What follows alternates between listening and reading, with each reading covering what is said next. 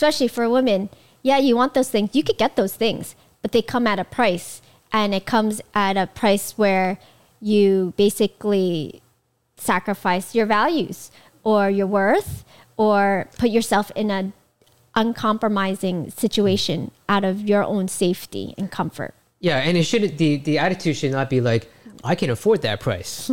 No, it should be like, I can afford that price, but I just choose not to deal with that because that's Correct. not what I want. And walk away from it. Yeah. You know that it's good, but you want to walk away from it because you've considered what those consequences are.